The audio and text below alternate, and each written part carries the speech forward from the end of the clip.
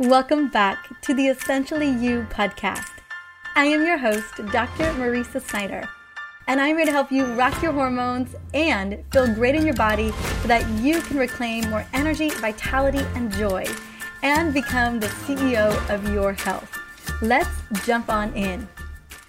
So around 10:15 last night, I had almost fallen asleep, which I was really excited about because the struggle is real right now with sleep deprivation.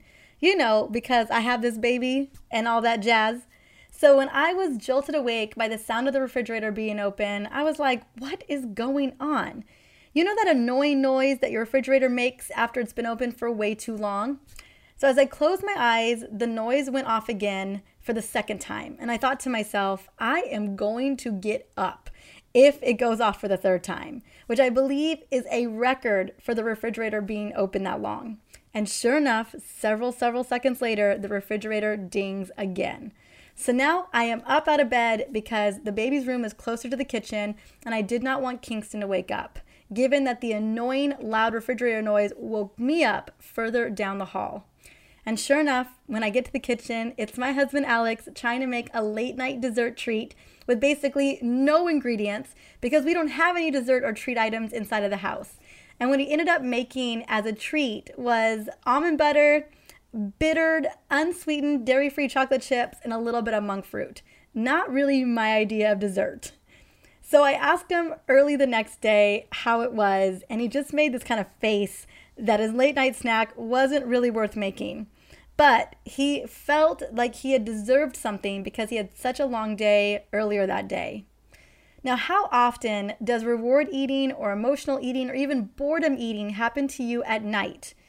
I know it happens to all of us at one point or another. Now, one of the things that Alex and I have noticed over the years is that late night snacking, especially when it becomes a habit, which you know it can easily become one, leads to our metabolism slowing down and the scale climbing. So we rarely ever eat food after 8 p.m. and ideally we're trying to eat earlier around 5 to 6 p.m. Now my big goal is to eat around 5 p.m. so that the window between my last meal and bedtime is over 4 hours, giving my body a great chance to metabolize my meal before bed and giving my brain that opportunity to really clean up shop while I'm sleeping. Now, despite my best efforts to be consistent with dinner times, at least once a month, we will have dessert in the evening, like on a date night or at a party when we're out. And I always feel the effects of too much sugar from the night before in the morning the next day. That feeling shows up as a sugar hangover. It feels like sluggishness, brain fog, moodiness, just this irritability that I have in the morning that I can't shake. Now, although I definitely know what a sugar hangover feels like, I didn't really understand what was going on with me on a physiological level until I started wearing the continuous glucose monitor back in May this year. And let me tell you, having real-time data on what you eat and how it impacts your blood sugar levels and your metabolism is an eye-opening experience. And it can be amazing accountability once you see how food greatly impacts your body literally every second of the day. Now, one of the most interesting things I learned is, although conceptually I had known that I would deal with these sugar hangovers in the evening into the morning, when I saw it there, what was really fascinating was that if I were to eat dessert at like 8 p.m. at night, let's say I woke up and normally had blood sugar levels without a dessert around 75, 77 milligrams per deciliter. If I had the dessert at like 8 o'clock at night, my blood sugar levels would be higher by like, oh my goodness, like 25 points. It'd be closer to like 100 milligrams per deciliter. And it would take me over 24 hours to recover from that dessert. And that was crazy because I didn't think it took us that long to really recover. At least I didn't think it took my body that long to recover.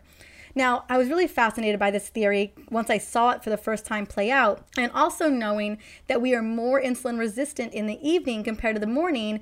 I wanted to see if eating the same foods in the morning and then in the evening would have a really big impact on my blood sugar. And no surprise, my blood sugar was always lower in the morning than the evening, even though the food was the exact same. So for example, let me give you an example. One of the times I tested it with a couple different foods, I ate a half a sweet potato for breakfast with chicken And I ate the chicken first, and I'll talk a little bit about why protein first can really benefit you. And my blood sugar glucose jumped to 95 milligrams per deciliter. But then I ate the exact same meal the next day in the evening at 7:30 p.m. and my blood sugar glucose jumped to 130 milligrams per deciliter. That is a 35-point jump. And that's a big jump, in my opinion, from eating the same thing. And let's point out that this is not the worst food to eat to spike blood sugar, right? This isn't a cinnamon roll or a big bowl of ice cream.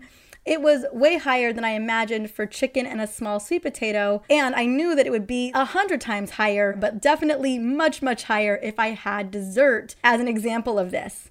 And it was definitely higher than I imagined. Now, mind you, this is how my body is handling this at the age of 40 with all of my previous circumstances and health history. So everybody's body is going to be different.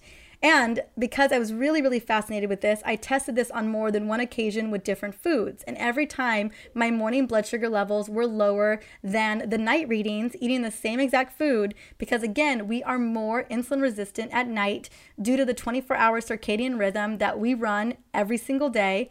And I have a feeling that especially for women 35 and older, we would definitely see a bigger disparity between evening meals and morning meals. Now, for this reason, it's because we are more naturally metabolically active in the morning and during the day, and our bodies tend to go into storage mode at night when our bodies are winding down for sleep. So in a nutshell, for me personally, one of the worst things that I can do to my metabolism and hormones is eat late, especially eating desserts and carby foods. It is a recipe for fat storage mode in me. And I have seen that on the scale. Like when I have gotten into the habit of eating late night snacks, or like a little late night dessert, usually again, it's sugary or it's carby, over a week or so, I would start to see the scale move in the upward direction because my body is literally just in fat storage mode. Now, not to mention, eating that close to bedtime can disrupt our sleep and force our bodies to continue to digest that meal instead of rest and repairing the body, including the brain, which prefers at least 3 hours between your last meal and sleep to go and clean it up. That way, the lymphatic system can go in and clean up any toxins and proteins that could be harmful to the brain over time, leading to things like dementia and Alzheimer's. And that's why today, of all days, I wanted to shed light on the impact of late night dinners and snacks and how they can have a profound impact on our blood glucose metabolism, insulin levels, and overall metabolic flexibility. Especially as my body and my hormones shift in my 40s and beyond, the goal for me is to have as much metabolic flexibility as I can as I get older so that my brain, my energy, and my mood are very supported moving on. Now, I have been very, very grateful to be able to measure my blood sugar levels and connect to the Levels Health app. And it's been fascinating to watch how I feel throughout the day and how it relates to where my blood sugar levels are at. So for instance, every time I'm feeling super run down and really low energy and maybe irritable, hangry, it's correlated with very low blood sugar. Like when it's, and I've even gotten lightheaded on accident when it's gone around 60 milligrams per deciliter. That's definitely low. And every time I've been kind of like blah, sluggish, headachy, brain foggy, that is oftentimes due to a high sugar spike as well. It just, you know what it feels like when you've had way too much sugar. You just don't feel good. Like you're kind of like out of your skin. So lastly, wearing the CGM, the continuous glucose monitor, has brought me so much awareness about what I ate and when I ate, especially if I ate a little later than I intended. I definitely felt that impact. My sleep would be disrupted, and again, I would just feel more blah. This made me want to research more about the side effects of late night eating because if I was seeing a major spike in the evening, I knew that I wasn't the only one. So without further ado, let's jump in to the 5 surprising side effects of late night eating. So when you eat late, the calories you intake don't necessarily get digested properly. As a result, they are stored as fat in your body. That's literally what insulin is, bringing your body into fat storage mode. Eating late regularly conditions your body to store calories as fat, which leads to weight gain. And this can also give you problems like indigestion and heartburn. So those who eat dinner at least 2 hours before bed have a reduced risk of cancer, diabetes, heart disease, even autoimmune conditions. For men, there was a 26% reduction risk of prostate cancer, and for women, a 13% risk of getting breast cancer when they ate at least 2 hours before going to bed. So I just want to speak into some of the research that we've seen as we've studied this. So number one, no surprise, I've mentioned it already, and I know you've probably experienced it or know someone who has. When you eat late, your digestive system has to metabolize and break down your meal, which is a very energetic process. Even when you're asleep, it has to do this, which can affect deep sleep, causing restlessness and or sleeplessness. And lying down in bed immediately can lead to symptoms such as indigestion, acid reflux, and heartburn. I know so many patients have written into me really struggling with that. And basically, it's more commonly triggered by high fat and spicy foods right before bed or within that 2-hour window before bed. So people who eat late dinners tend to also, I had no idea, I hadn't thought about it this way, eat more. And I think that has to do with just maybe we're just numbed out and we're not really focused.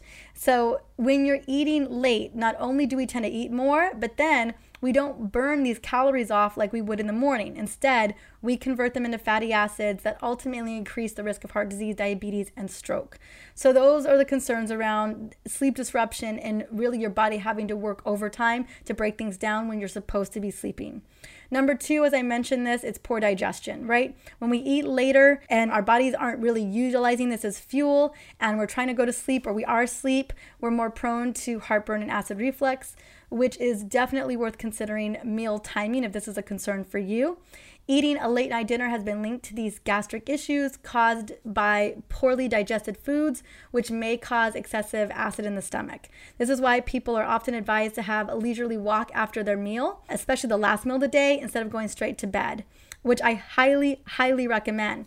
This is another great reason to eat early because it guarantees that you can go for a walk for 30 minutes after dinner, which will automatically lower your blood sugar and insulin response. And I have more on that in just a moment, but I have tested this a bunch of times. And so I try to do a 30-minute walk after dinner or a 30-minute walk after a big meal, because I watch in real time how your muscles get activated and they bring in that glucose. And so you don't have as big of a spike as you normally would.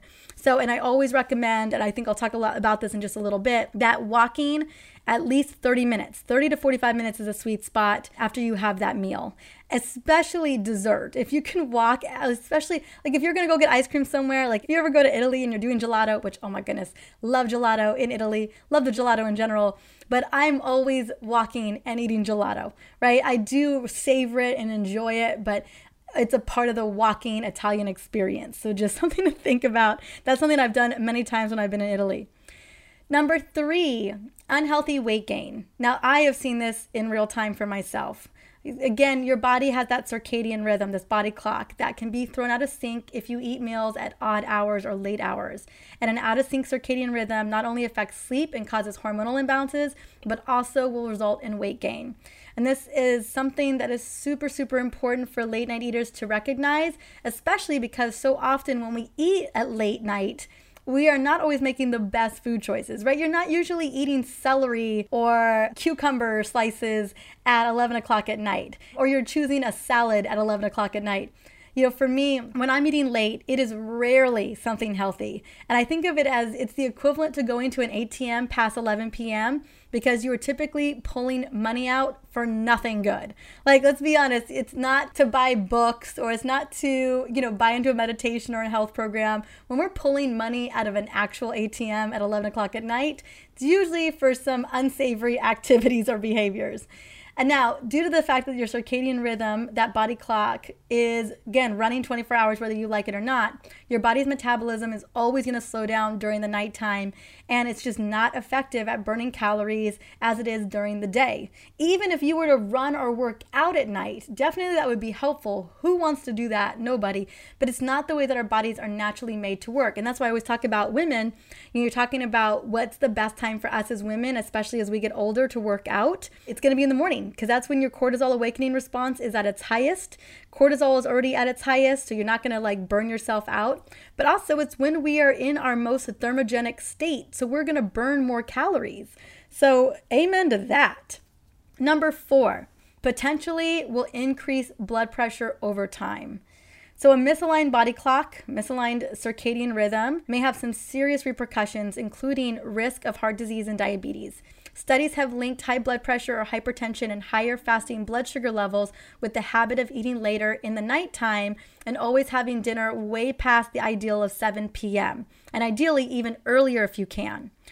And then number 5, poor mental health, which is fascinating because so often we are eating because we're having an emotional eating moment. We're having a reward eating moment.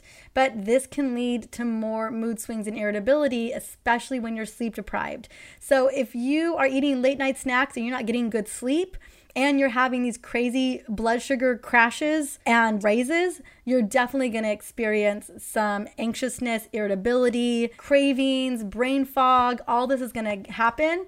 And you also have a result in increased risk of depression and anxiety over time. Now, this is long-term. A lot of these things are like the long-term concern. So in a nutshell, really, these are the most common side effects from eating late at night, at least 1 to 2 times per week, right?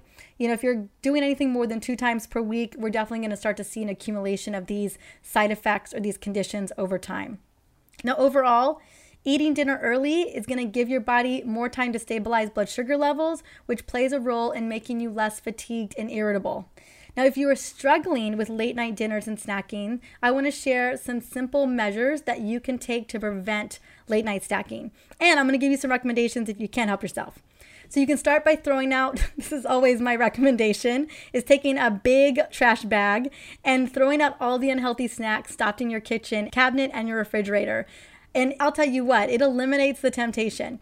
And this strategy works extremely well in our household. Hence, let's go back to the start of the episode when Alex was not really able to make a late night treat because there simply wasn't anything to make. I'll tell you what, that keeps me out of so much trouble when there is no temptation in the house, right? Because willpower is only going to work for so long. And I have incredible willpower and focus, and yet I am always going to slip up if I know something is inside the house. Additionally, ensure that you have a healthy yet filling dinner with 25 to 30 grams of protein. That's going to keep you super full, fiber, and a little bit of healthy fats so that you don't feel hungry close to 10 o'clock, 11 o'clock, or midnight, however late you're staying up. Now, if you really want to go into fat burning mode and maintain stable blood sugar levels, avoid carbs, simple carbs in particular, and dessert at dinner. These are best in the morning or before 5 p.m. Ideally, plan for dinner to be the last meal of the day. That means cut out late night desserts or snacking. So that's it. Once you have dinner at 5 or 6 o'clock, the kitchen is closed for business, unless you're doing a tea or something like that. After dinner snacks usually consist of high calorie foods such as chocolate, ice cream, chips, bagels, whatever it is, which we eat because we're bored or we're stressed or we're having sleep issues or we are having mood issues or whatever that may be.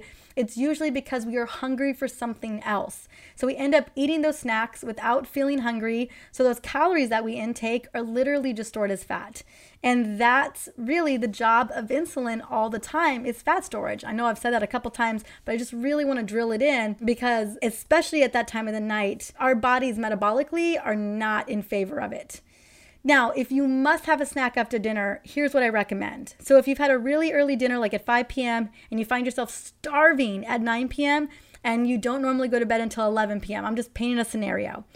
What I'd recommend is focusing on more protein and veggies. These won't spike your blood sugar, not a lot at all, and it's definitely harder to store these foods as fat. It's still not great for sleep and for your brain to recover, but at least your blood sugar levels and your metabolism don't go out of control and you wake up with a crazy sugar hangover. Now, another strategy is to have a warm beverage like tea at night. Now, I've given this as a recommendation so many times, but I am loving right now a great turmeric tea or a decaf rooibos tea, and I use a little bit of unsweetened almond milk or macadamia nut milk, and this warm, cozy tea, even in the summertime, satisfies any cravings, which I know isn't a food craving. It's usually a boredom craving. I deserve it craving. I really need to soothe myself craving. But that's usually what it is. And so if I can find something else to soothe that craving, like a yummy tea or like a sparkling iced tea, well, then I feel so much better. I feel like I've given myself that little something, that little treat. Now I want to share a couple of super sexy and important recommendations for stabilizing blood sugar before, during, and after a meal, especially dinner when we need the most assistance because, again, we are more insulin resistant. So number one, the Journal of Clinical Endocrinology found that eating a light dinner and a heavy breakfast also prevents obesity, high blood sugar, and also helps us to burn more calories. According to researchers, human metabolism is measured by a process called diet-induced thermogenesis. This can literally differ depending on the mealtime. So what the results showed is that a meal eaten at breakfast, regarding of the number of calories it contained, created a high diet-induced thermogenesis as the same meal consumed at dinner. And this is literally what I discovered by wearing my CGM, right? We are burning more of that breakfast food, whatever that is, than we are burning that evening food. Just goes to show that that circadian rhythm is we are in burn mode, like up until like 3 o'clock in the afternoon, 4 o'clock in the afternoon, and then we start going into storage mode in the evening time. So again, still doing the intermittent fasting. Like what I've been trying to do is eat by 5:30, and then not eat again until 9 or 10 a.m., usually 10 a.m. the next day. And that puts me not only in a fat burning zone in terms of, but it stabilizes insulin levels, it stabilizes blood sugar levels. I can see it on the continuous glucose monitor. And it also allows me to have more stable levels at night and just feel like I'm in that fat burning zone. So that's what I've been doing. That way I still get my intermittent fasting in, but it just starts earlier in the evening and I end it at a little bit earlier in the morning. That way I can have the bigger breakfast meal, and so I'm burning that off in a thermogenic state than if I have my bigger meal later. Now this was a major shift for me because I love dinner. I love making dinner. I love sitting down at dinner. I love all aspects of the dinner experience. I love the Italian. I think the Italians actually eat their biggest meal at lunch. But when I'm thinking about Italians, it's like the appetizer, the dinner, like all the different entrees, and then the dessert and the coffee and the whole thing. Like that is like my ideal favorite kind of meal, which rarely do, but always it was at dinner. And now I'm trying to shift that, my bigger meal, my kind of sexy, bigger, heartier meal at breakfast time after I end my intermittent fasting around 10 a.m. So I wanted to share that with you because I am trying to shift that myself. And it's a mindset shift more than anything because I just feel like I deserve a really big, robust dinner when my body really deserves a really big, robust breakfast. And that I know it can be hard to wrap our mind around. I've been working on that the last couple of weeks. Number 2, I talked about this a little bit earlier, but I'm going to bring it up again. Walking after a meal activates your muscles to take in more glucose and stabilize blood sugar levels. So walking 30 to 45 minutes is the sweet spot post-meal. Like finish that meal and then get your booty outside. You can handle the dishes and everything later on. Ideally, dinner is the best time to do this, do the walking, since it's going to be the meal that goes into storage most likely if it's not burned off. But I also love for you to walk whenever it fits your agenda, getting where you fit in, walking in the morning, walking in the evening, maybe do 2 walks a day. I just love, there's so many great benefits to walking, but this is one of the biggest ones, especially after that dinner meal. Go take a walk for 30 minutes and you will see like a 10 to 20 point drop in your blood sugar levels because your muscles had to basically bring it all in, right? They had to take in more of that glucose. Number 3, if you know you're going to have a meal with a lot of carbs or you're going to have dessert or whatever it is, take a tablespoon of apple cider vinegar or 500 milligrams of berberine 30 minutes before meal. Berberine is a supplement that you can buy it anywhere. 500 milligrams of that 30 minutes before a meal, and it will help to lower blood sugar levels. And there's a lot of diabetics, pre-diabetics that take chromium. I usually recommend, 20 micrograms of chromium, 500 milligrams of berberine. My last 2 episodes, I break down all the supplements that I recommend taking for stabilizing blood sugar levels. If you already know your blood sugar levels are high or you never want them to get high, I do have a whole list of supplements that help to lower blood glucose levels over time. And then number 4, eat protein and fats, especially proteins first before your carbs at any meal to lower blood sugar levels. So for example, if you're eating chicken, a little avocado, a salad, and a sweet potato for dinner, eat the chicken and salad with avocado first and then have the sweet potato. That is because the digestive system is trying to break down the proteins and fats, which will significantly slow down the process of breaking down carbs. Carbs are very fast to break down, especially simple carbs like crackers and rice and cookies, desserts, ice cream, and that hits the bloodstream like that, really, really fast. But if you were to eat the protein and the fat first, or the high fiber foods, and then bring in the carb, your body is already trying to work through and digest those other macronutrients. It's going to slow down the absorption of that glucose into the bloodstream. Number 5, I already talked about this, but I realize it's a note here. So start your intermittent fasting as early as you can in the evening. For example, if you finish dinner by 6 p.m. and you want to do a 13 to 15 hour fast, that lands you at 7 a.m. to 9 a.m. the next day. Or if you want to go to a 17-hour fast, that's an autophagy fast, that would put you at 11 a.m. And that's where your cells are cleaning up any of the garbage and debris inside of themselves. That really kind of cleans things up and helps to ensure that your mitochondria are working properly. But a fat burning fast is a 13 to 15-hour fast, which lands you again around 7 or 9 o'clock in the morning after you stop eating at 6 p.m. at night. So you want to make sure that you break your fast with protein and carbs in the morning. For example, a green smoothie or an omelet with some strawberries on the side.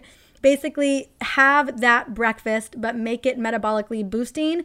But have the breakfast, because that's where we're already burning fat anyway. We're in that thermogenic state. It doesn't behoove us to skip breakfast. It behooves us to eat a lighter dinner. So I know I shared a little bit about the benefits, but what I want to do really quickly is share my metabolically boosting routine that I shared in other episodes in the past. So let's say you eat dinner, you finish dinner at 6 p.m. and you are having breakfast at 8 or 9 a.m., right? You've done a 14 to 15 hour fast. So start your day again with 5 minutes outside to really fire up that cortisol awakening response and get those mitochondria humming and working for you so you have energy for the day. Then head into the kitchen, start with 16 ounces or more of my Belly Slim Down water to help your liver, gut, and belly de-bloat and function better. So for this recipe, I recommend making it the night before or a couple nights before. You can have it for 2 to 3 days. It's a 2-liter glass jar. Add purified water. Squeeze a whole lemon in it. I love a Myers lemon. It's my favorite lemon. It's just got a nice sweet taste to it. Add 10 to 15 mint leaves and a whole sliced cucumber and a dash of cayenne pepper or ginger root, like a ginger root slice. So if you're feeling really spicy and want to boost your metabolism, we know that cayenne pepper and even ginger root can boost your metabolism and help you burn an extra 50 calories per day, if that's something you're interested in, or you like that little kick. And then what I recommend for your coffee or your tea, swap out sugar for cinnamon. Cinnamon is amazing for stabilizing blood sugar levels. It's heart protective, and it's a swap that I did, oh my gosh, over 10 years ago, and I never looked back. I add, I think it's Saigon cinnamon to my coffee every single day.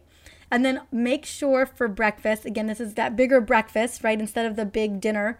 Make sure you have protein at every single meal, especially breakfast, no matter when you have that first meal. So this can be a protein shake or a green smoothie. It can be a 3-egg omelet with chicken and veggies, but you want to aim for 25 grams or more of protein at each meal minimum to support your muscles and aid in stabilizing glucose and insulin levels.